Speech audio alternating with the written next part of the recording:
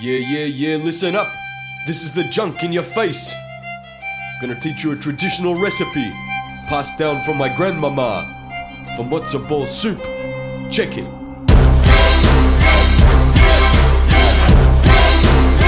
You take a motherfucking chicken and you throw it in a pot.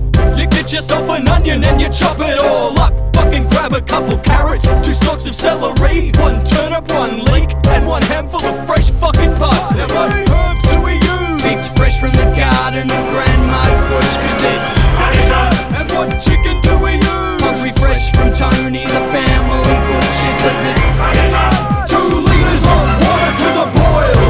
Skim off any of the scum that falls. Add your veggies with pepper and salt. Strain the broth into serving bowls. And we've always had some of Grandma's recipe in the freezer, just in case someone catches a cold, you know? And she calls it Jewish penicillin. I think she means it's fucking good for you, eh? Nana made soup for us nearly every week, especially when she saw that I was in bed sick and hungover, 'cause the drinking that I'd done the night before had finally caught up and now my head was fucking sore.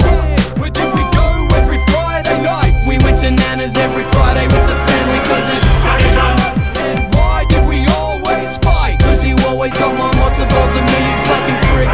Alright. Hitler came in 33, so Grandma moved from Germany.